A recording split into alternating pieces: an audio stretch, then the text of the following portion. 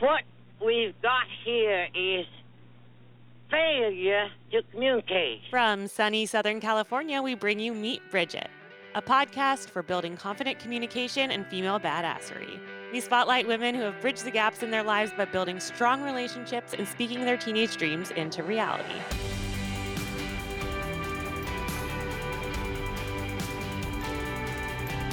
Welcome back to Meet Bridget. We are so glad you're here for another very special interview episode. I'm Asha Gabriel, and Bridget is a confidence and communication platform for teen girls. Today, I am beyond honored to be interviewing my best friend, Bridget's COO, Kashia Rosenberg. Aside from her work at Bridget, Kashia is the director of nursing for a private concierge healthcare company based in Los Angeles. Prior to specializing in concierge health, primary and preventative care, Kashia built a strong background in critical care nursing, perioperative nursing, and emergency medicine. A first-generation American, Kashia is an older sister, daughter, and friend who leads with empathy, education, and knowledge at the core of everything that she does. She's also a freelance creative writer and poet, and is working on an anthology of stories of motherhood in all of its iterations, as well as a screenplay adapted from the stories born of her own mother's imagination. Welcome, and we're excited for you guys to meet Kashia. Thank you, Ashi. Hi. That was a really lovely intro. Thank you for saying all of those wonderful things. It is just a drop in the bucket of how amazing you are. So I'm so excited that we're here today and we're going to share your story. I'm excited. I'm nervous, excited, all of the things. All of the things. Well, good. Bring it all. Well, I'd love for us to start with your role at Bridget, what drew you to Bridget, and really what the role means to you.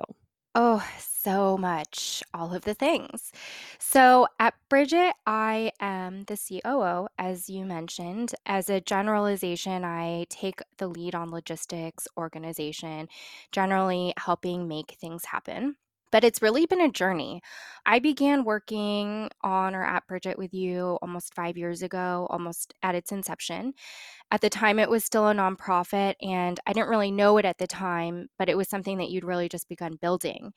And I don't even think I realized this about myself, but I think there was this huge part of me at that time in my life, especially, that was searching for something not only purposeful, but that also allowed me to build something creatively. And I'm really, really lucky that Bridget was it. I don't know how I knew it was something I needed to be a part of, but I did.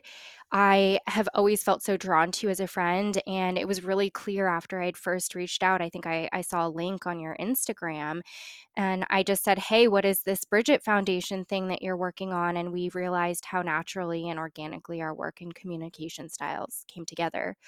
The mission of Bridget, it's had so many iterations in terms of like what that's looked like, but it's always really, to me, been a place to provide a safe and open platform of community to teen girls. And it just started with this one spark that you wanted to create, Asha, that you wanted to create transparency and spark curiosity in young girls who weren't otherwise exposed to a broad multitude of examples.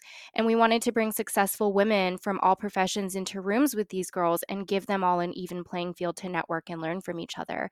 And honestly, what better way to keep a sense of the market's pulse and future than to understand how the next generation is coming up? And what better way to inspire than to create a safe place for girls where they understand that most limitations exist because of self-doubt or lack of exposure or representation. And, we began with events, and it grew to workshops and summits and internships, you name it. And, COVID changed the way we had to do things, but here we are.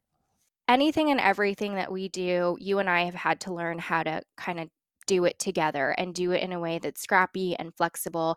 And so often you're the ideas person where you say, like, this is the overall goal. This is where we want to get our girls. This is what we want to see happen. We want to put together like a summit, or we want to put together an event.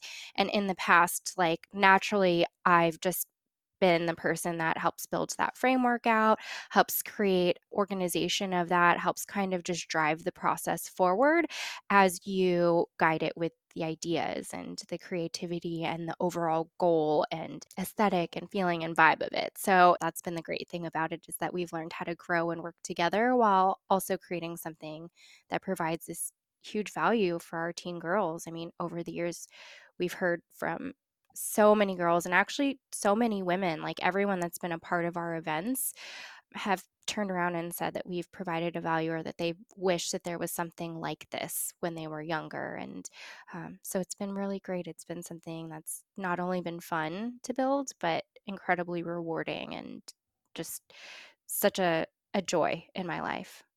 One thing I feel like it has been so kind of just gratifying to watch as you've worked with Bridget is how you've brought in your sister Cara, that she's interned with us. And I mean, correct me if I'm wrong, but I feel like part of your motivation with Bridget is that kind of big sister energy that you've had, obviously with your real sister, but just with girls in general, that you've been able to kind of get feedback through her on what we're doing, but also like making that role that you already play like so much bigger. Is that a thing? I think that you're onto something. I am the oldest of four kids. Cara is the third of us. She's actually 8 years younger than me. And that's always been such a huge part of my identity. I mean, I was 6 years old when my mom had my younger brother, Adam, 8 when she had Cara, and 16 when she had David. And growing up, we come from a huge family as it is. And so I think there's a part of that that was ingrained in me. Like there's a sense of tribalism growing up in a big first generation American family. So, especially when my younger siblings were born, I felt this immediate draw and need to be an example, a protector, a teacher. And that really has translated into the work we've done at Bridget. When Bridget was starting out, I think Cara she was about 17 years old. And she was in this place where she was trying to figure out what she wanted to do with life. And our relationship had actually started to evolve because before that, she was a little too young to relate to me, and I was a little too old to be relatable to her. And we just hit this sweet spot. And in bringing her into Bridget, it's been incredible because we've gotten to do it together. We've gotten incredibly close together over especially over the years, we've understood each other more as young women. And being a part of Bridget, we get to share that with a lot of the girls that we're with. And my sister's been able to share some of her experiences moving from high school into college. And I've gotten to, share my stories with our girls as well. So that's been incredibly rewarding. Totally. I think some of like our best feedback too has come from Cara feeling safe with giving us that feedback or saying like, hey, like actually I think this approach would work better with our teens if we do it this way. And I've been so honored that felt comfortable, Yeah. to give us that. And I think that's because you're such a good big sister to her. Thank you. I don't know. She's definitely her own person, and I've learned so much from her. But you're exactly right. You get this really great, fresh perspective and point of view, and just sort of like a third eye on everything. And so that's been really awesome. And so it's been a gift to have her be a part of this for sure. So you have had that big sister role. I do know that your mom was also a big sister, but maybe even in a bigger context. Can you tell us a little bit about your mom, her background? Yes. So I have a big family, and that is an understatement. Like I said, I'm first generation American. My background's a little, I don't want to say complicated, but it's definitely eclectic and interesting.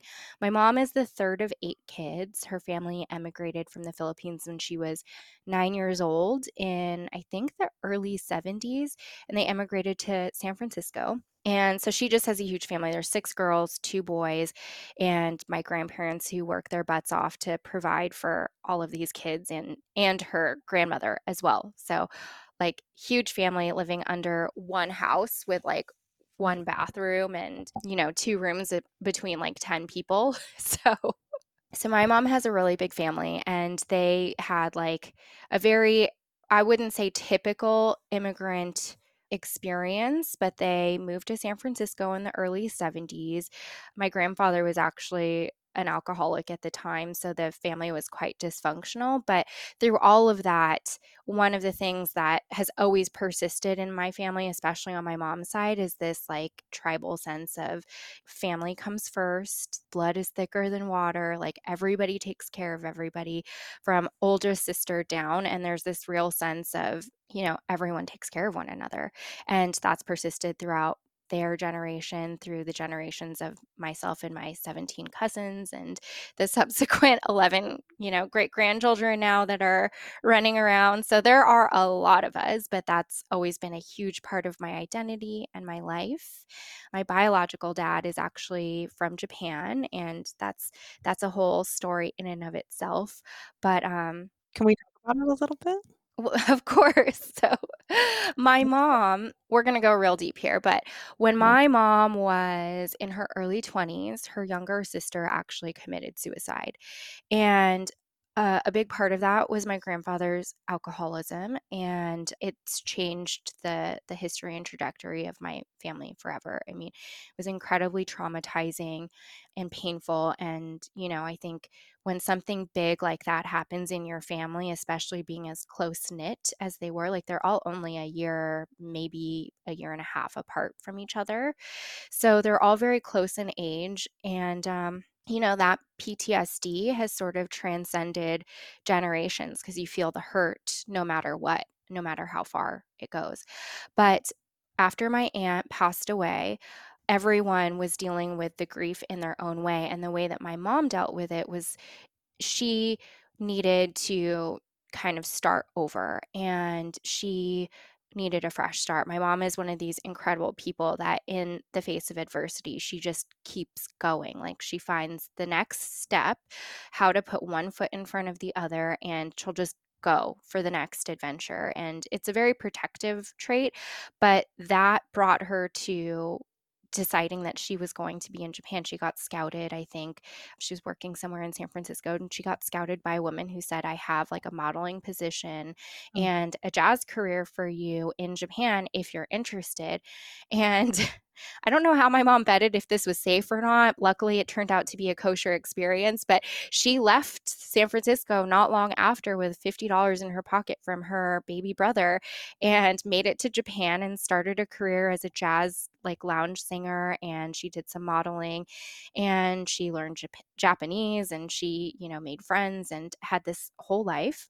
And eventually met my biological dad and got married and had, she was flying back and forth. She had me in San Francisco because my mom was always very adamant that I be an American citizen. And she subsequently ended up divorcing my dad because of cultural differences. And my mother is a very independent person, and I think she always saw herself leading her own life and never wanted to be held down by somebody who, for lack of a better word, would kind of see her as subservient based off of their culture at the time. So she made a decision that ultimately brought her back to the United States, and she raised me until she met my dad, Benjamin, who then adopted me at 5 years old. And so I have grown up with this incredible father who is also the dad of my three younger siblings. And it's been a wild ride. I just think that it's such a beautiful thing. I remember at your wedding seeing your dad, your adoptive dad, but you're really your dad, walk you down the aisle, and as we became closer and closer, and I learned about him and how what a wonderful just presence he's been in your life. Can you tell us a little bit about like as a 5-year-old, like did you fully like know what was happening there or? So I actually did. It's so weird. My mom always said I was an old soul, and I hate to be the person that's like I was an old soul, but I used to literally have memories of myself as an older woman. And when I was a kid, like 3 years old, I would tell my mom, I remember being here, but it was when I was older.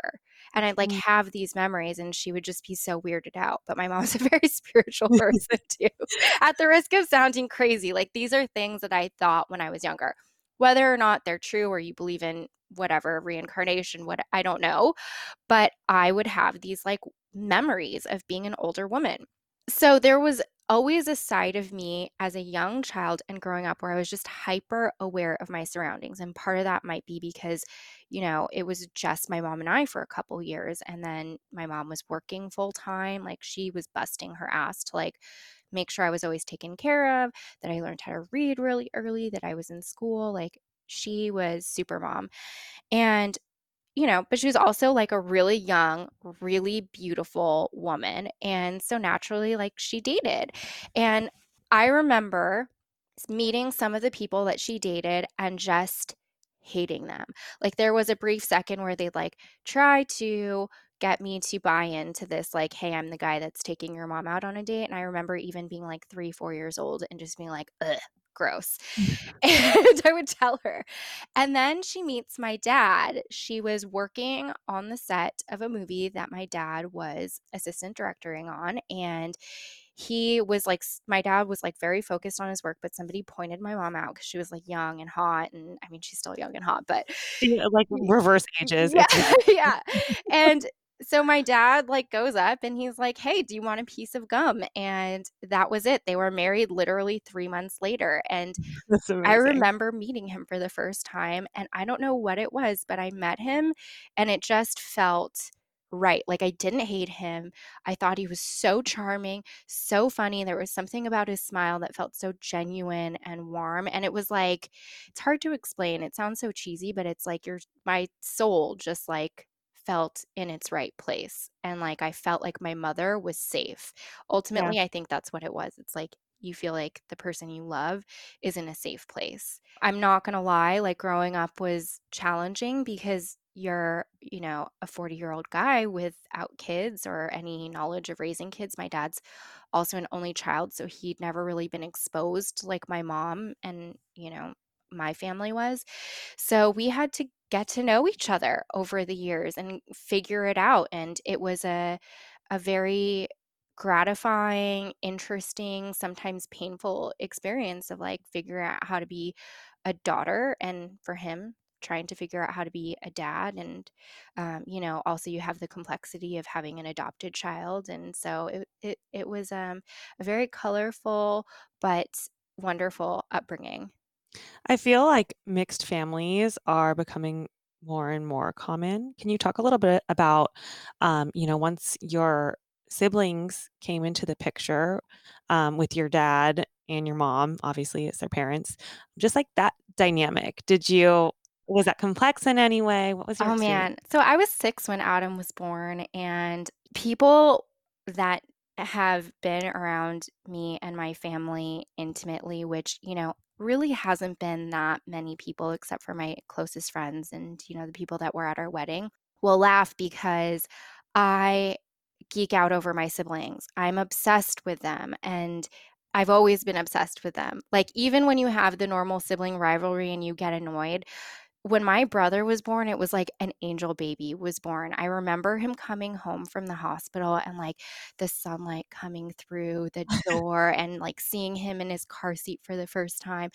And I used to like crawl into their cribs and like fall asleep with my siblings because every single one of them, and still to this day and always, they've all been a huge blessing. But like I could tell you what Adam, Kara, and David smelled like when they were babies, what they acted like. Like every memory is imprinted on me. And I've like when I say I love being a big sister, it's a gift. And especially now that they're all older and they have their own personalities and hopes and dreams and aspirations and senses of humor, it's like the best. It's like a party whenever I'm with them.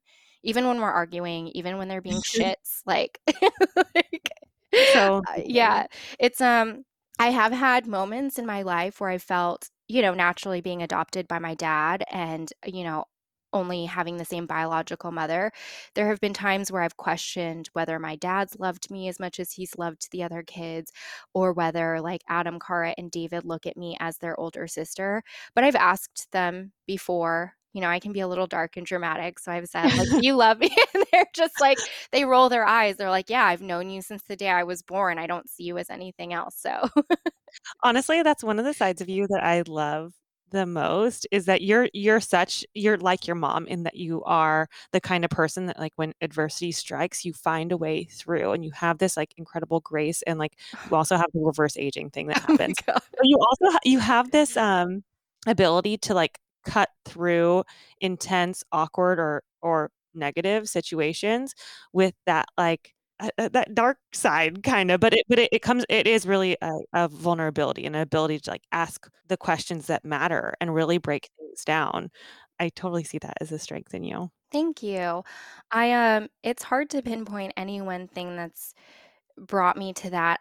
I wouldn't necessarily think about myself being that way, but I do, I think that coming from a family where trauma has like this undercurrent in it and having subsequent things that have happened that are difficult, like, re-meeting my biological dad. We can talk about that a little bit more later if you want, but a lot of things have happened in my life that have been painful and scary. And I realize through all of those things, like, I've had my moments of having panic attacks and being super anxious and being like, oh God, what's going to happen next? Mhm. But the reality is that, like, I've always ended up being okay. It's like right before you take that deep breath and you're holding your breath and you're like, shit, I don't know what's going to happen. And then all of a sudden you take the deep breath and you're like, okay, I can keep going. Like, this happened and we just have to figure out what that next step is. So, I mean, that's the way I've lived my entire life. Like, we moved a lot. I've just learned, like, there's no way to be except to adapt. Otherwise, you stay still and stagnant. That's where mold grows. So, Yeah, no one likes no mold. one likes mold. Over here. Well, can we actually talk a little bit about meeting your biological dad? Yeah, sure. So my parents were always incredibly transparent when I was growing up. My mom, even through the entire adoption process, like, Benjamin really wanted to adopt me.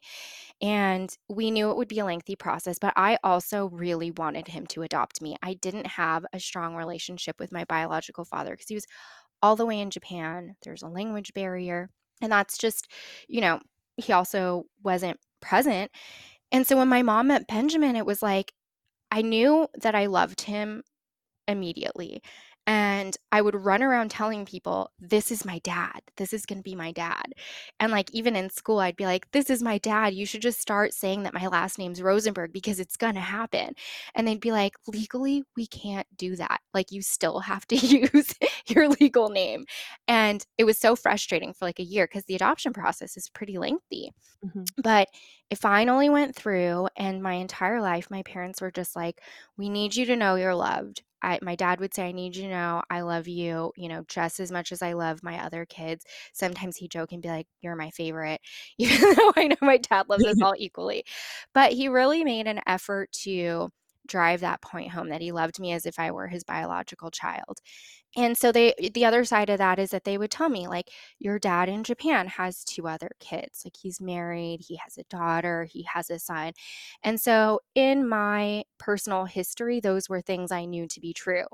Well, cut to moving junior highs, high schools, going through like the throes of being an awkward teen. I was bullied quite a bit. And then I get to college and I'm, coming out of this terrible relationship. And my mom, who is basically a clairvoyant, calls me while I'm in college.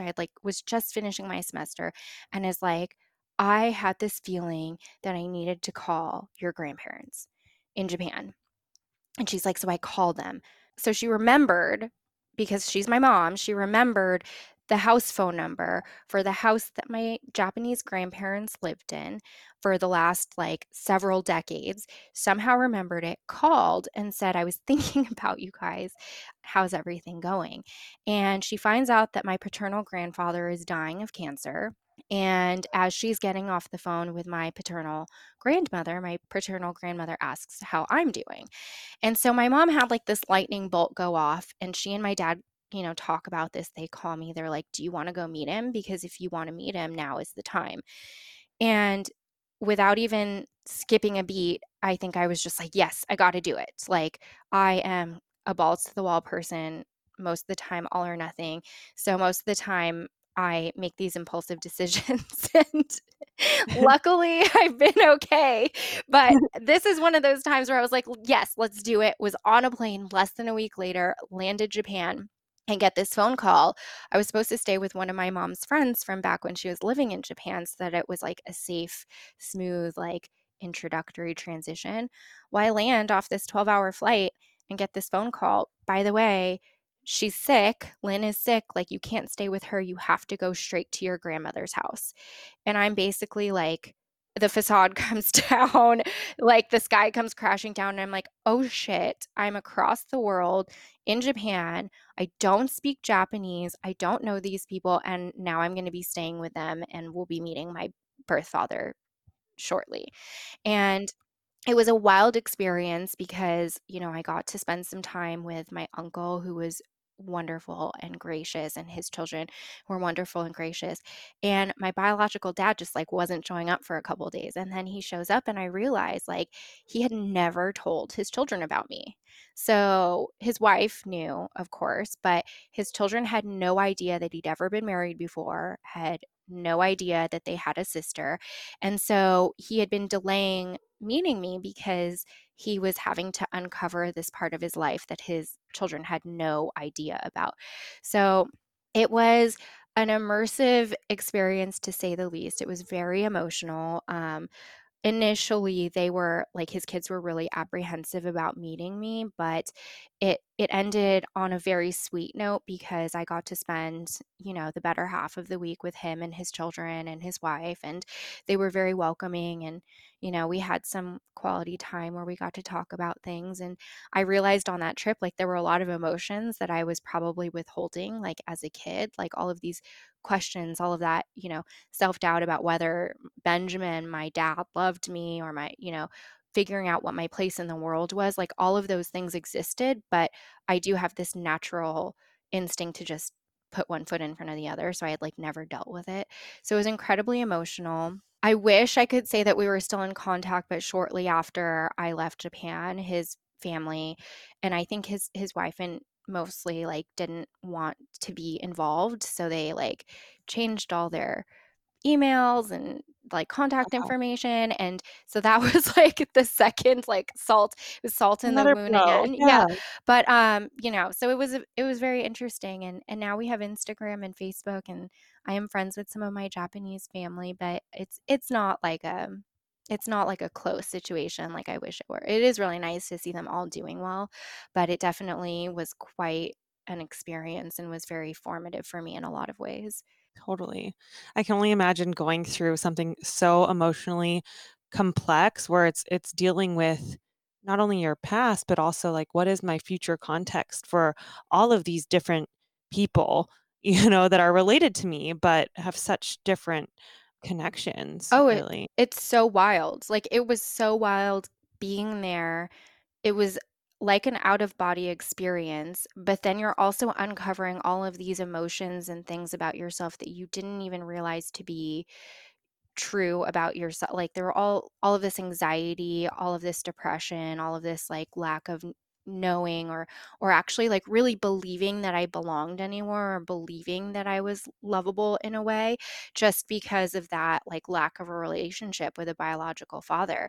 And it was a really weird time for me because on the one hand, I have so much love and respect and gratitude for all of the abundance I have in my life, that I think part of me was kind of ramping down this, you know, sadness that also existed. And it was a huge period of growth because that's where I kind of started to realize that people are, not 2D. Like, you can be rich and complex and have a huge amount of gratitude and love and satisfaction with your life, but you're also allowed to feel sad, and you're allowed to feel anxious about things at the same time. Like, we can have 15 different emotions going on at the same exact time. And that's really when I started realizing that, and being able to accept that that is just a natural part of life. And so it was a very interesting time for me.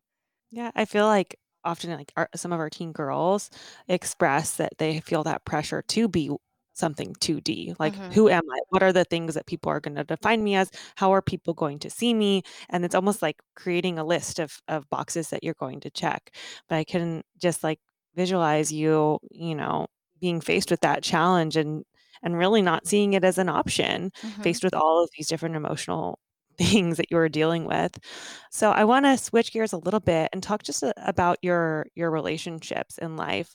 I know and love your husband, Kevin. He is such an amazing, just loyal, friendly, sincere guy. And what I love about your relationship is that when I see you two together, I feel like I can see you being your full 3D self with him, that he's the kind of person that brings out every different color and flavor of Kashia, whether it's in those high, like happy moments, in your, darker sides, like all of the different aspects of you, I feel like you can bring to the table with him. Can you talk a little bit about your relationship with him and maybe some past relationships that led to where you are? Yeah, absolutely. Kevin is a good egg. He's but it took a lot to get there, truthfully. I mean, I got to backtrack a little bit. Like, we moved so much that I was constantly having to readapt and reinvent myself, or so I thought, like every school, because I'd like start elementary school at one school and then halfway through be somewhere else, and then middle school somewhere else, high school somewhere else. And so, especially during like my early teen years, we lived in this little tiny town in California called Agua Dulce.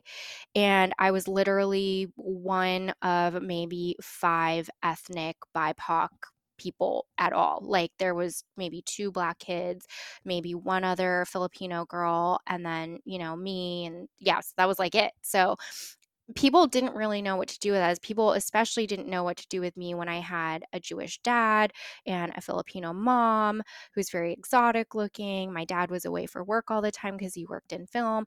And so it was just like very atypical for this particular area. So I got bullied a lot. Um, Looking back, I don't think that I really took too much of it to heart. I think I tried to take everything with levity and grace. But it was internally a tumultuous time for me because I was trying to figure out where I stood. Meanwhile, like getting along with everybody, but also being called everything in the book, from like Jap to Gook to like words I can't even repeat, like I would never repeat about like Jewish people. And I even got called a communist by my homeroom teacher.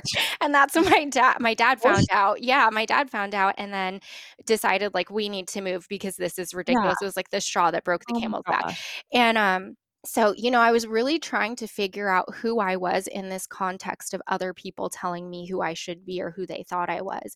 And unfortunately, part of that time in my life was entering into this relationship with an older boy. I was 15 and he was 21, and I met him at my first job working at the local flower shop, and he was just a very advantageous person. And I, was like the older bad boy, and I didn't tell my parents about him because I knew in my head, I knew there was like something wrong and off limits about this.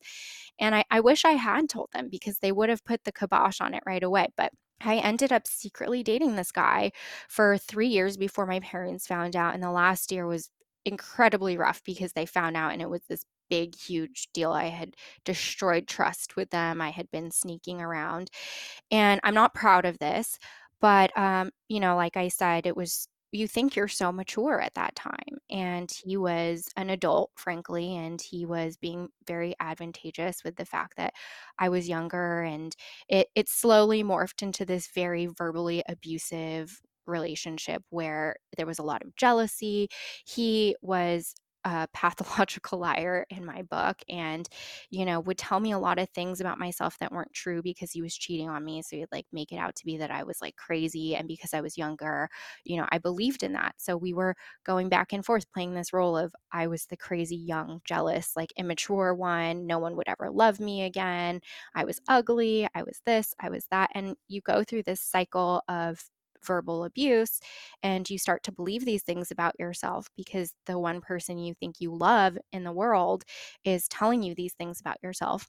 And it took the truth coming out to my parents and them kind of, over time rewiring my brain and being like, these are the reasons that this is not right. This is, a completely inappropriate relationship. And it also took me, graduating and maturing and having this experience with my father, my biological father, to realize that there was a whole world and a whole life out there and all these other issues and problems, and that being with somebody who tells you things about yourself that are not true and takes advantage of you and is just the wrong toxic person for you. It took all of that for me to realize like, wow, I need to wake up and be on my own and figure out who I am as a person and where I stand in the world and what's important to me. And I need to start rebuilding the things that I believe about myself, because from that relationship, from, of course, like the childhood, these childhood beliefs that you develop, I went into my 20s thinking I was ugly, that no one was ever going to love me, that I was stupid, that I'd never have friends, and I look back and I think about it now and I'm like, wow, that's like another lifetime ago. That is wild. Like, that's a totally different person. So it's a wonder because after that relationship, I spent a lot of time trying to be single, trying to sport fish, as my dad would call it. He would say, you need to go out, catch a lot of fish, date everyone, do everything, figure out what you like, what you don't like, who you are as a person, because at the end of the day, like, no one should sweep you off your feet. You are not a princess. Like, you are the heroine of your own life. Like, my dad was amazing in that way. He was the original OG feminist without even realizing it. And my mom was just like the example of that in the way that Mhm. she lives and breathes and does everything. So Kevin and I actually, we met while I was, dating somebody else, and I had the blinders on and he just kind of snuck in. We were friends for a while. And one Memorial Day, almost like 10 years ago, he came over to my house on a whim. It was just my parents and my siblings and some of their friends. And I realized, like, I really like this guy. He's just such a funny, like, handsome, like, it was like I'd never seen him before. And Oh, the sun, like, yeah. illuminated his, I was like, like, who golden is hair. this? No, but and it's, it hasn't been easy. Like, we've grown up Mhm. together, and our marriage has been challenging at times, but it is one of the most rewarding relationships in my life because, like the relationships with my parents, and I attribute this to them, that, like, honesty to a fault and transparency to a fault is the same way that I function in my marriage with Kevin.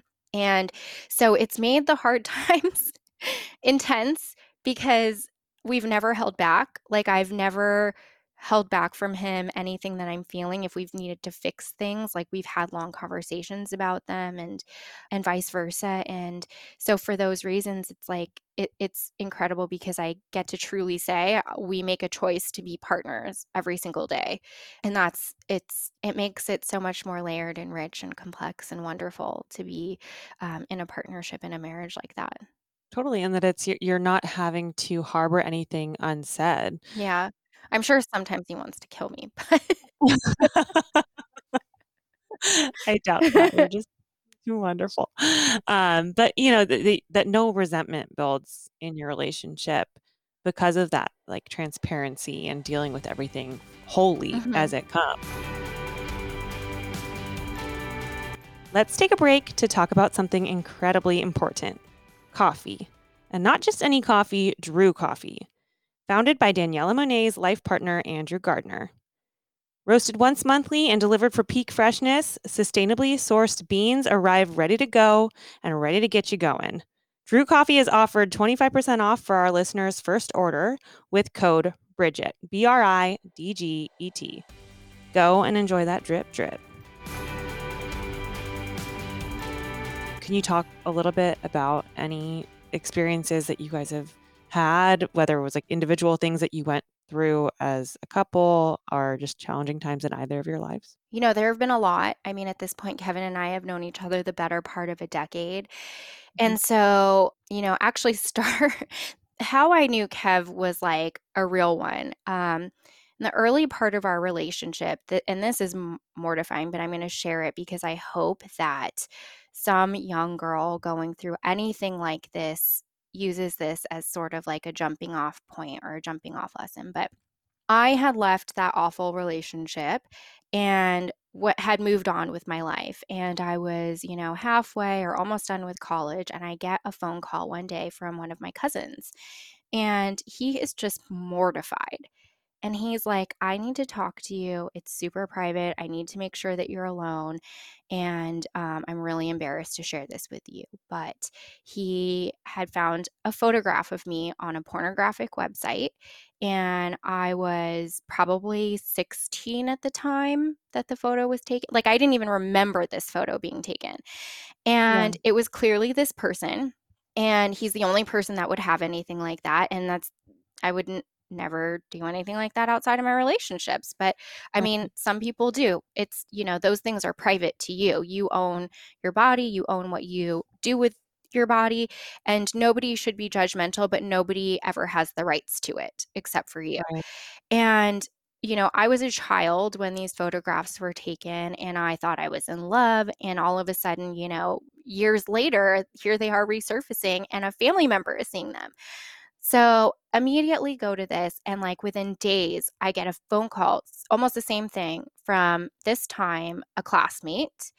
And now I'm like really mortified, ashamed of Yeah. myself, like writing all of these companies saying, you have to take this down. It's child pornography. I do not consent. Of course, they all took it down immediately, but it was like, once something's on the internet, it's on the Right. internet. And it takes a long time for those things to be removed from the internet. It's like nothing you do is sacred anymore, and you have to be very, very careful. And this was even more of an insult because I had nothing to do with putting it out there except, being in a relationship and thinking I was safe at the time. And so, I had to file a claim with the police department, tell my parents about it, which was mortifying, like sitting down at the breakfast table and telling my dad that this was going on. Luckily, he was super supportive. He was even like, "Do you want me to take this guy out?" And I was like, "No, Dad, you are not in the mafia." Like, no. But so when Kevin and I were starting our relationship, this was like looming over my head. And it was like almost finished, but I was getting these phone calls and I had to tell him, there's this thing that I'm dealing with, and it's incredibly mortifying, and I'm embarrassed and I'm ashamed. And I don't think that you deserve to date somebody like this. And I don't, at the time, still was kind of like, I don't think I deserve to date anybody. I don't know who wants this. I'm damaged goods. And from the beginning of our relationship to this very day, Kevin has always been a person who has been very transparent and loving and supportive. But I remember him just holding my hand and giving me a hug and being like, it's going to be okay. And if there's anything I can do, I'm here. And like, has only ever told me the truth about myself and loving things since that day and every day forward. And so that's one way I knew he was a real one. And the other way is actually much more recent. We got pregnant December of last year, 2020, and we were not expecting it. And I myself have always like had this recurring theme in my life where there's like this little evil part of me inside the very back of my head that's like, you don't deserve this. And I think that motherhood, in a lot of ways, I'd kind of written it off because I was like, oh, I don't really think that I should be anyone's mom. Like, at least not right now. Like, later, it'll come later. And so we got pregnant in December, and I wasn't expecting it. We weren't trying. And it was like the second it happened, I remember my first like the first words out of my mouth were, oh shit. And Kevin was actually in the room with me. And then it was like, wait, we can do this. And for 3 months, I had the most magical time of my life. Um, Everything about my world changed. I think that motherhood for me and learning that about myself was such a blessing. And so it was really hard because at almost 3 months, like 11 and so weeks, I found out that the pregnancy wasn't viable. And I'd actually had what's called a missed abortion or a missed miscarriage, where my body had started to get rid of the pregnancy naturally, but I didn't bleed. I wasn't having any symptoms. And so it was really sad because I went in for my ultrasound thinking, I'm going to hear my baby's heartbeat. And then there was like nothing there. So that was very, very hard. And I struggled with it a lot because I take care of my body really well. Like I said, I'm really balls to the wall. I love my scars. I hate living in fear. So I try to like rise to challenges, whether it's like cliff diving or teaching myself how to skateboard. Like I've always been kind of a tomboy like that. Maybe not so much in this like last year or so because of an old injury, but part of this like unspoken agreement with myself to balance out that little demonish part of me back there who's like telling me all these things that aren't true is that I take care of myself by eating well, I exercise regularly, I try to be gentle with myself. And so when I got pregnant, it was like this whole alternate future unfolded for me. And all of a sudden, I understood the idea of legacy. And all of a sudden, anything anyone had ever said about children being the future, like came into full view. So it was like this lightning bolt of a gift. And it was like this really quiet, magical time because no one except for my immediate family and some of my very close friends knew. I was writing to my baby every morning, and Kev and I would like talk about the future, and we had all these hopes and dreams built out. So when it happened, it was really, really difficult. And it also wasn't an easy experience for my body. Like, it didn't do anything the way one would expect things to naturally happen. Like, I didn't know I was having a miscarriage. I had a procedure that same day that I had my ultrasound, and that we found out 2 weeks later wasn't complete. So I had to take a medication to try and, finish the rest of it. And that was extremely painful and also didn't work. So I eventually ended up having to have surgery. I ended up having to get scoped. It was really tough because it was like my body was in this holding pattern. And for Kev, it was hard because he was so emotionally invested in the pregnancy, but also, of course, emotionally invested in being supportive to me. He had like started to come up with names and like ideas for the future and stuff. So when this happened, I know he was equally heartbroken. But I think there's this part, especially with loss in early pregnancy, where usually the partner, whoever's not carrying the baby, might have a hard time understanding from a physical perspective what it feels like and what that person's going through. And I think for him, that was definitely the case. And for him, he's like trying to be there, but there's a sense of helplessness because you can't do anything. Yeah. So that was incredibly hard. But again, it was one of those periods of time in our life together and in our partnership together where I could look at him and just see how present he was trying to be, how invested he was in building something together, and how he, as a partner, was constantly open to me communicating how I was feeling. And that was really important. That is really important. That's one of the reasons that I love him, because despite all of like the craziness, like any family dysfunction, any physical hardship, like that's, in my head, like that's what I want in a partner, is that person that you can say, okay, let's troubleshoot this together and we'll figure it out. And you tell me what to do and I'll tell you how I can be there. And so I'm really lucky that we have grown to be able to have a partnership like that. It was definitely painful, but a hard won lesson for sure. Yeah. I mean, you going through this was just one of the worst things I could ever imagine. As a friend, I feel like just the hurt. I felt it, a little tiny fraction of it on your behalf, as a friend. But I do think it's so important, and I so appreciate you sharing this with our audience, because I think that miscarriage is a very real thing that happens, and I think that women, as the mothers of the world, we go through so much, and it doesn't always look like it does in the movies, and it's not one linear progression from like baby girl to glowing mother. Mhm. And I think it's important that we talk about those in between moments and the real emotions and physical experiences. that- 100%. I actually can't even credit all of my reaction to myself or even just Kevin, to be honest. Like, we had a really horrible loss last year. One of my best friends, Stephanie from childhood, she married my cousin, and they were pregnant and lost, my niece Juniper when she was full term. And that was incredibly traumatic and difficult and painful for all of us. I think Juniper was really the first spark where I felt like, oh, maybe I could really be a mom. Like, maybe this is what I want. She really inspired like that part of me to kind of start waking up.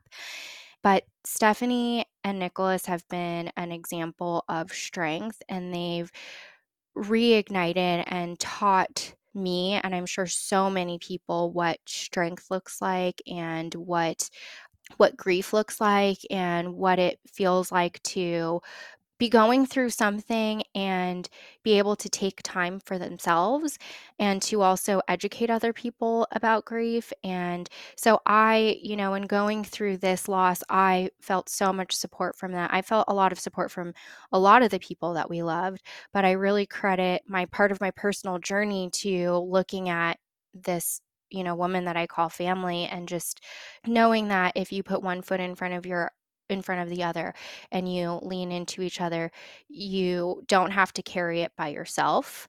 That, she reminded me that it's not my fault. You reminded me to be gentle with my body, which was a huge gift, and came exactly at the moment that I needed it. And that it's okay to talk about this because I, like I said earlier, I am incredibly grateful for all of the good things in my life. But yeah, I'm still sad that I lost my baby, just like, Stephanie is incredibly successful in a lot of different parts of her life, but Juniper is her daughter and is always going to be a part of our lives. And so it's incredible to have these examples, however painful. I mean, obviously, given the alternative, we would take it in the heartbeat. But to be able to have that experience and to have learned that we can sit with grief and we can talk about grief and we can talk about the people that we loved and lost, and we can talk about babies that didn't get to be born in the way that they should have been, and that those things are important too. Like, talking about pregnancy in a real way is just as important as celebrating our living babies and celebrating all of our successes. I really am a firm believer that you have to experience life fully, and that means also being able to sit with the truth of the really hard things. And that's honestly what makes the good things so meaningful. I feel like there's such a strong theme in your story of, that putting one foot in front of the other mentality. But I think that sometimes we can gloss over that as just meaning moving on. Hmm. I can get through things, just get right through them and Hmm. keep moving. And especially with you, I feel like it's really not that. It's like taking one step and a next doesn't mean you're moving past everything that's happened to you, but it's moving with everything that's happened around you, to you, for you, and building on each experience into this beautiful tapestry of love, loss, experience, and everything in between. And then when you share it with, your friends, family, loved ones, with Bridget, this community of women, it becomes part of an even bigger, more full tapestry that serves everyone involved. So I so see that as a theme in your story. I do want to get to some of your career pursuits. And I think that it actually ties into this because your work in healthcare, I think that so many people, or a trend that I see in a lot of people that have careers in healthcare, is that ability to, I wouldn't say absorb, but like experience the situations and experiences of patients that they're working with, have compassion, relate to them enough to really give them care, but also wake up the next day and do it again and do it again and do it again.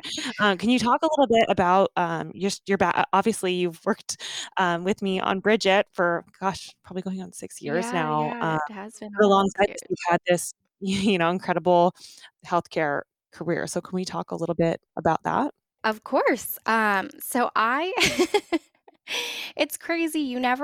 Life never totally pans out the way that you think it's going to. I think as a kid, I always said I wanted to be a doctor because there's that part of you as the oldest child and trying to figure out your place where you say things, or at least I did, that we're supposed to be impressive like to adults. Like, there was a huge part of my childhood that was very performative because I wanted to be this example. And so part of that was like, I want to be a doctor. And then when my siblings were born, I was like, oh, maybe I'll be an OBGYN. But there was never like a fallback, even though I had all of these other interests. Later, I realized that I love storytelling and that I am a writer and that I love writing. And so I figured out how to tie that into everything else I'm doing. But when I was graduating high school and I'm coming out of this crazy relationship and like on the verge of meeting my dad, my mom's dad was actually passing away from cancer at the time and I was helping take care of him. It was just a very full tumultuous time in my life. And so I was really on the back burner and I was just like, okay, well, I got this great scholarship to a private school in Los Angeles. I had recently moved for my senior year of high school to Granada Charter High, which was a giant school. So I went from this tiny high school to this huge high school, knew nobody, like made only a handful of friends, but like, senior year people are pretty much established. And so going into college, like getting into a smaller private school when I had the grades to go anywhere else. I got into, a couple great UCs, including UCLA, and I didn't even pursue it. I didn't even think about it. I didn't even tell my parents about it. I was like, no, I'm going to go to the small school in Los Angeles and, kind of start from scratch. And I got into the nursing program, which is a traditional bachelor's. And I did that. And I also double majored in English because I was starting to realize that that was like my one true love. I've always been an avid reader and very creative. And so that naturally fit my need for creativity and for something more left brained. But I was in this nursing program and I hated it. I didn't like my personality. Like, I am more type A now, but it's a learned type A. Um, I just, I made friends. I've always gotten along with people my entire life, but the personality styles were very different. You had these super competitive, very academic kids who are basically going after what Guinness Book of World Records called the most difficult undergraduate bachelor's degree at that time, or I know that's redundant, but the most difficult bachelor's degree at that time because of all of the testing and all of the different things that you need to pass in order to become a registered nurse. I was just kind of like trying to figure myself out. And so it was really weird because I was getting straight A pluses in like my English program and then just kind of like doing okay in the nursing program. But I ended up always having a natural predisposition to establishing relationships with patients and creating really strong rapport with my peers. And that really got me through. And I made it through this nursing program through hell or high water. Like there were multiple times I wanted to quit to the point that I almost even failed out of the program a couple times. I was not vibing with this program at all. But I did it because in my head I was like, I have to finish this. I started it, I have to Right. finish it. I just felt like I needed one thing in my life to like be the stable thing. And so I did it and I finished it. I worked through the last part of college while I was, also finishing my degrees. And I was keeping myself really distracted by this like insane productivity. So I went straight from college into work at St. John's, which is a great community hospital in Los Angeles. I worked in oncology, I worked in women's health, I worked in peri-op. I got a second job working as a peri-op nurse after I had graduated and worked with a renowned plastic surgeon on tons of interesting cases. And I ended up working in the emergency room, which ultimately was my love. Like that was my bread and butter, was critical care nursing and ER medicine because it was wild, crazy, anything goes. I worked nights for 6 years. It was a wild and wildly fun part of my life because you would walk into work never knowing what you were going to get, whether it was a heart attack, a stroke, a homeless person, someone on angel dust or PCP who like chewed off their fingers, like you name it. And so I had a really fun time there. And if there were better ladders to success and more opportunities for me to have been a mentor and a teacher, I might have stayed in the emergency medicine world for forever. But I ended up getting presented with these opportunities throughout my life that just sort of led me more toward leadership. And I ended up starting to work in concierge medicine a little bit when I was doing the peri-op job with the plastic surgeon because he had really high net worth individuals that wanted high touch care.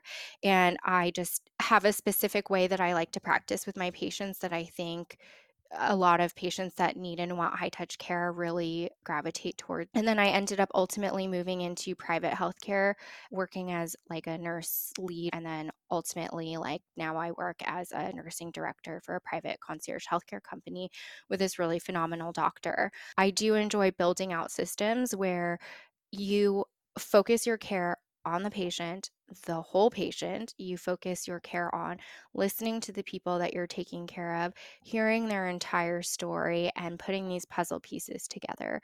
That's a part of healthcare that I really enjoy, creating these relationships, educating people about preventative care, about how to take care of yourself moving forward so you can keep yourself out of the emergency room. And so that's really fulfilling to me. And being able to teach other people how to do that is really fulfilling to me.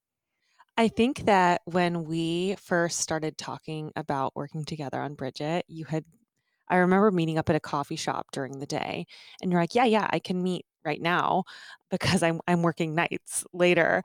And that was during that time, right? That you were working. I just remember being like, "Who is this girl? Like, is she like?" I I was so impressed by you from the get-go, but I think it was back then that we started working together on Bridget, Yeah, right? yeah, it was. And like I said, it was such a crazy time in my life. Like I was literally just stacking it on. Like I would go from night shift, get off at like 6 a.m. in the morning, 7 a.m. in the morning, go next door to the surgery suite, work on a case sometimes until 6 p.m. at night, and then go home and have dinner and then go to bed. Like over 24 hours of waking, working. It like thinking about it now is just exhausting. I don't know how I did Mhm. it for, almost 6 years, but I did, which, I'm simultaneously proud and also just kind of like, why? Why would you do that to yourself?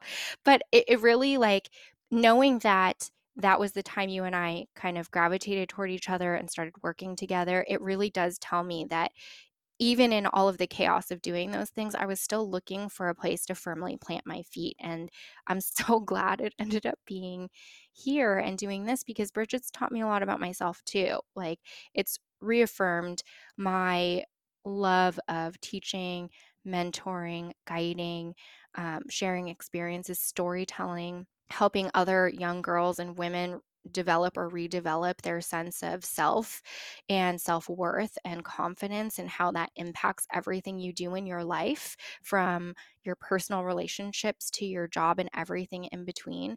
And it's also given me space to be just a more open, creative person, and that fun, loving, vulnerable side of me that I'm so happy I have a community and a place to share that with that's safe, and that I've built such beautiful friendships and relationships with people I love, such as yourself. It's like it all came together somehow. It all worked out. It totally has, I've seen it firsthand at our events, your ability to make people just feel very comfortable and to break down situations, to break down conversations. I think that those skills that you have continuously built nursing, and all of the different, forms of nursing that you've accomplished is that it's almost like you're able to see them as a full being, a full person, with their current situations, problems, exciting opportunities, but also, future potential, past issues, seeing them as whole 360 people, and I can tell how much that means to them. It lights up. I've literally seen our girls come in with hesitation, not knowing really what they're getting into, and then having a sidebar conversation with you or something, and then suddenly, like, it's like they're energized with this completely new energy. I've been so honored to watch you bring your full self to the table and, in turn, welcome these full, incredible teen girls into our rooms as well. I think it's always hard to take a compliment, but it's also, this is really meaningful. But I think my hope is in any relationship that I develop, I try so hard to, I think, having a very full and vibrant family.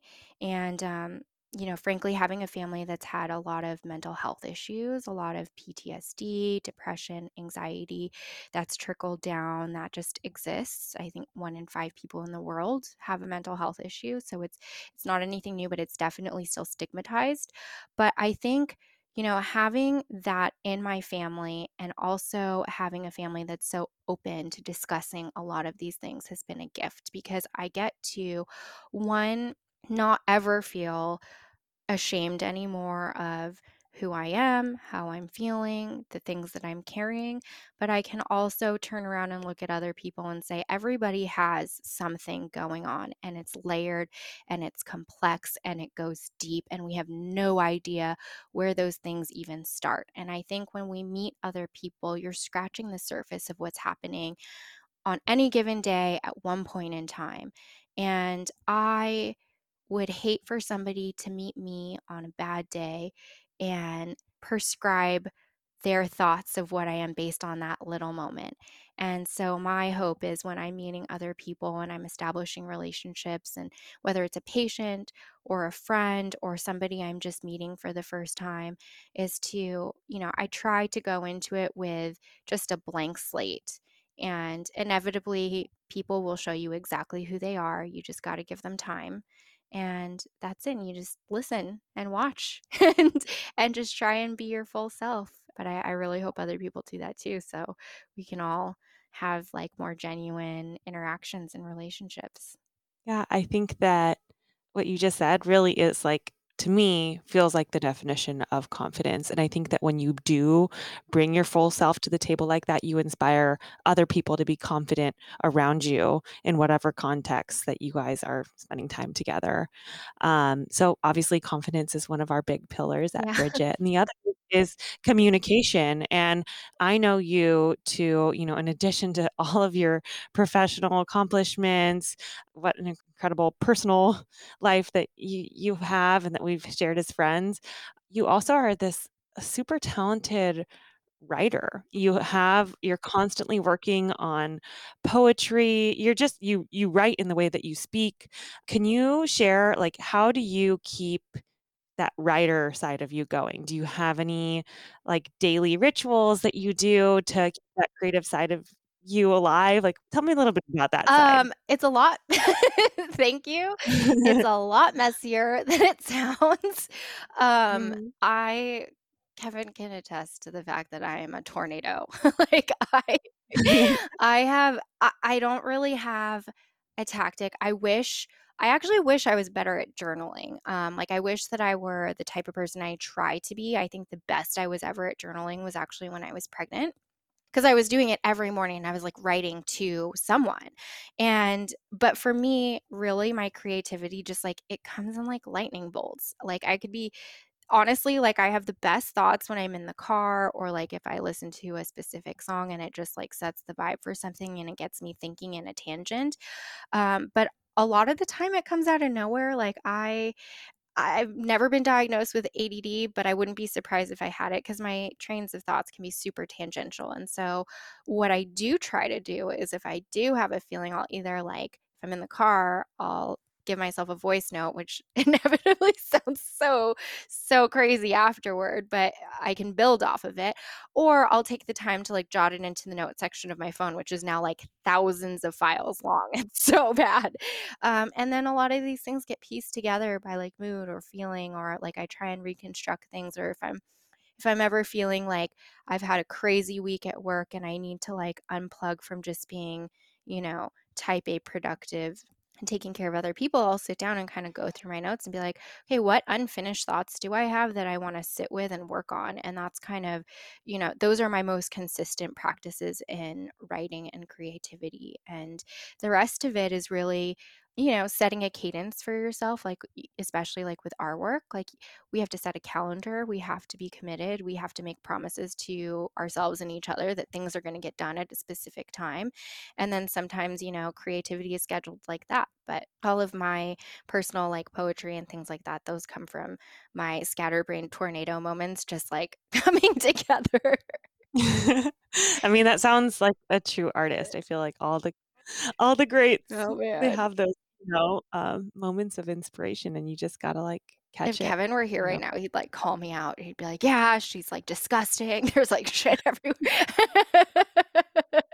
Oh my gosh, I feel like we're the same. I'm glad he's not actually. Would Andrew say the same thing? Totally, and I don't see it. I'm like, when I'm in the middle of something, I'm that person that, like, I have to spread everything Yeah. out so I can Yeah, see it yes, all, yes, and everything has a place, but I'm taking up the yes. entire table with I've colors, different things, and, like, note cards everywhere, and he's Arrows, just like, arrows, arrows, arrows. I've seen your notes before.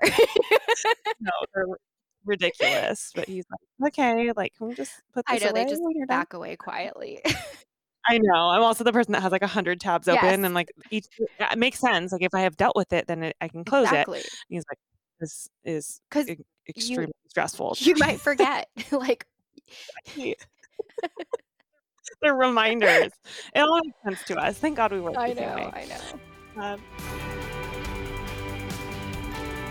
Hey everyone. Here at Bridget, we take coffee super seriously. If you've listened to some of our previous episodes, you'll know that Asha's favorite time of the day is early in the morning before anyone wakes up with a cup of hot coffee. And mine is usually late at night when no one else is awake. But on either end of the spectrum, we need serious caffeination to power us through. For that and many, many more reasons, we are so excited to share Drew Coffee. Drew Coffee is incredible. It's not your average coffee. It's founded by Daniela Monet's partner in life and podcasting, Andrew Gardner. Drew Coffee is a small batch, sustainable coffee company that packs a quality punch like you've never seen. Not only is this coffee delicious enough to drink black, but they're fairly sourced from smallholder producers, their roasting process is clean AF, and their packaging is eco-conscious and on its way to being fully biodegradable. I love it. Love it, love it, love it. They even have a subscription-based service for those of us who need that extra autopilot feature. Because no detail is left out and the beans they source are from the best sources only, their monthly batches are roasted once monthly and limited. But there's nothing about this company that we don't love, and for a limited time, we're really excited to say that Drew Coffee has a special offer for Bridget listeners. Head to drewcoffee.co, make any selection, you won't regret it, and type in code Bridget, BRIDGET, for 25% off. Trust me, your mornings will thank us. So I hate to have to like wrap this up in some way because I could literally talk to you forever, and I plan Yes. to because I crap out of you. But are you ready to transition into our Fast Five? Yes. Let's do Okay, it. let's do it. All right, what's your all-time favorite movie? Oh my gosh. I don't know about all time, but I will say that recently my siblings and I have been on a What We Do in the Shadows kick. So, What is? I don't even know what that oh is. my God, it's I've so never. great. The movie, it's like really, really oddball comedy. I don't know if you Is it old? oldish, like maybe 10 years old. The original movie is 10 years old, and now there's a show on Hulu. But it's Taika Waititi and Jermaine Clement from Flight of the Conchords. They Uh-huh. are vampires who are flatmates together in New Zealand. And it's just so odd and funny, and it fulfills all my dark humor. And then my siblings and I can walk around the house hissing at each other like bats. Okay. Note to self. Okay. Probably just so I can understand you better in your current state. Also, Harry Potter. Like everyone, Oh, yeah, my family says yeah. that I talk like a Slytherin because I have really, I'm very hard on the S's. So You do have strong S's. yeah, I'm speaking parcel tongue. Like you say, I've mentioned this, but obviously you say us, like us. Oh, really? You notice that? Oh, Yeah, I you can't wait do. to listen back on this. It's like soothing. It feels like I'm just my heart getting like a little massage every time I hear you say Yes, it. I am a true Okay, Slytherin. but actually, I'm gonna tangent off that for a second Fast Five question. What house would you be in? Oh my gosh. And So I've taken the quiz several times. It always says that I'm either Slytherin or Ravenclaw, depending on the day. okay, Yeah. I see it. I feel like I have the heart of a Gryffindor, though. I don't know. I mean, maybe. I know. I don't know what I would be Probably either. not. I think you'd be a Ravenclaw. I think I'd be a Yeah. Ravenclaw Yeah. too. But I might have a heart of a Hufflepuff.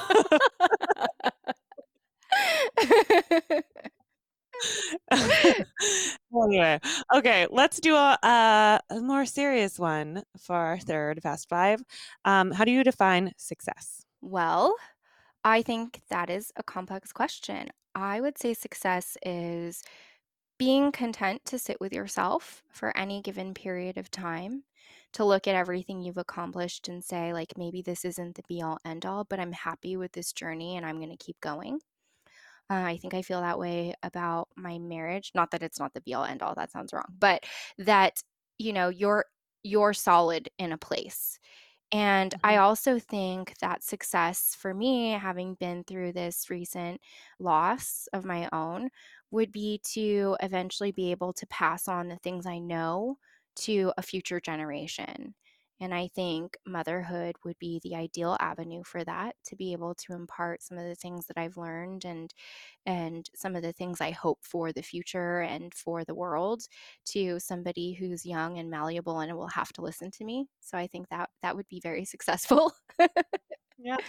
Well, I think in many ways with Bridget, you've already done so much of that work, Oh, imparting all that you've learned in so many different facets of your personality and that, life, that's to true. another generation. So you've already been doing that in so many ways. That's true. Thank you. Thank you for saying. Oh my gosh. Anytime. I'm full of it for you, Keisha. For number 4, what is in your purse? uh, chapstick, band-aids, keys to my office, eye drops. I think I have a checkbook. Who still carries around a checkbook? I do. I know. Babies, babies. Yeah, I've got like some earring backs in there. Yeah, Nice. Snacks? Any snacks? doodads. Um, well, I used to have some Toasty bars in there, but they're in my stomach. Long gone. Any snacks that are around me do not stay for very Same. long. Yeah. Mm, that's okay. We need fuel. For the 5th, where is your favorite place in the world? Hmm. Okay, my bed at like 6 a.m. in the morning when it's like finally cold, and the sheets are like all like just perfect. You know, you like, I always have such a hard time falling asleep because I'm such a night owl. But like come morning, I'm like, God, how could anyone ever leave this place? Either that or yes, I have just gotten out of bed. Either that or like, 60 feet underwater because I love the ocean and it's like Oh the my calmest gosh. place. Like there's something about the extra pressure and the way I realize this actually about sleeping too. Like if you don't have a weighted blanket, get one. Because it's like you're being hugged and it just like takes all your anxiety away and it's like super helpful for sleeping. So I love that. But the ocean gives me a similar feeling where you're just like in a weighted blanket. Okay, well, to close off, now that we've done our fast 5, we like to always ask this question, but, when you look back on your teen self, what's an attribute that you had, but maybe you didn't see the value in back then that you appreciate more now that you're an adult? Mm, um, I think as a teen, I always felt very out of place. I felt like an oddball. Like I was never the one that was in on the trends. Like I would try and be, but it would always just come up short. Like it'd like be super awkward. And I wish I had like a better example, but I just know I always felt, kind of out of place. I was always very jokey and like always trying to like mask like my insecurities by like laughing or joking. I did get made fun of a lot, but I didn't play into it so much, which I'm grateful for. I do appreciate that awkwardness now because you go through this really weird phase of your early 20s. And for me, I was like really trying to figure it out. And then, I was so lucky that I got out of my own way and really, instead of like searching for my person, I spent time searching for my people. And I really found those people in like you and your sister and a really close knit group of wonderful friends who are all incredibly driven, intelligent, kind, conscientious. I could go on, and it wouldn't even scratch the surface. And I'm happy that I never stopped being myself because I didn't really know how to be anything else. And it just goes to show that, like, be yourself. Your people are out there. You don't have to compromise who you are. You can be awkward in some of those, most of the time those are the things that are most celebrated about you and that are the Mhm. best parts of you. And it's really fun to like just live in that light now and Yeah, be a dark person when I need to be a dark person, and be light and fun and goofy when I want to be, and I can be my whole self and just show up and get on with it. yeah. I feel like those things that we feel make us awkward are actually just, like, really vulnerable moments, like, they are like the Lego pieces that other people can connect their Lego pieces to, Yes. that they're the things that facilitate real authentic connection with Yes, other yes, people. I So I agree. love that you celebrate that because I so celebrate all those things in you. Thank you. Well, I love you literally from the depths of my Oh, heart, I love you and too. I'm so honored to have had this conversation with you. I'm so excited that we'll be able to share this with our community. Just thank you for being all you are. Thank you, Asha. You are a wonderful host, and thank you for giving me a safe place to share. It's definitely nerve-wracking being on this side of the mic, but I am really happy and excited and proud to be here and to share this with all of you. Well, that's all we got. Thank you guys for listening. Thank you.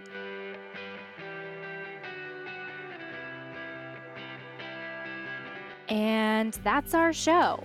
If you liked what you heard today, please like, subscribe to, follow, and share Meet Bridget with your circle. The best way to help our work here is to rate and review our podcast. We're listening and constantly working to build something helpful for you. Catch you next time.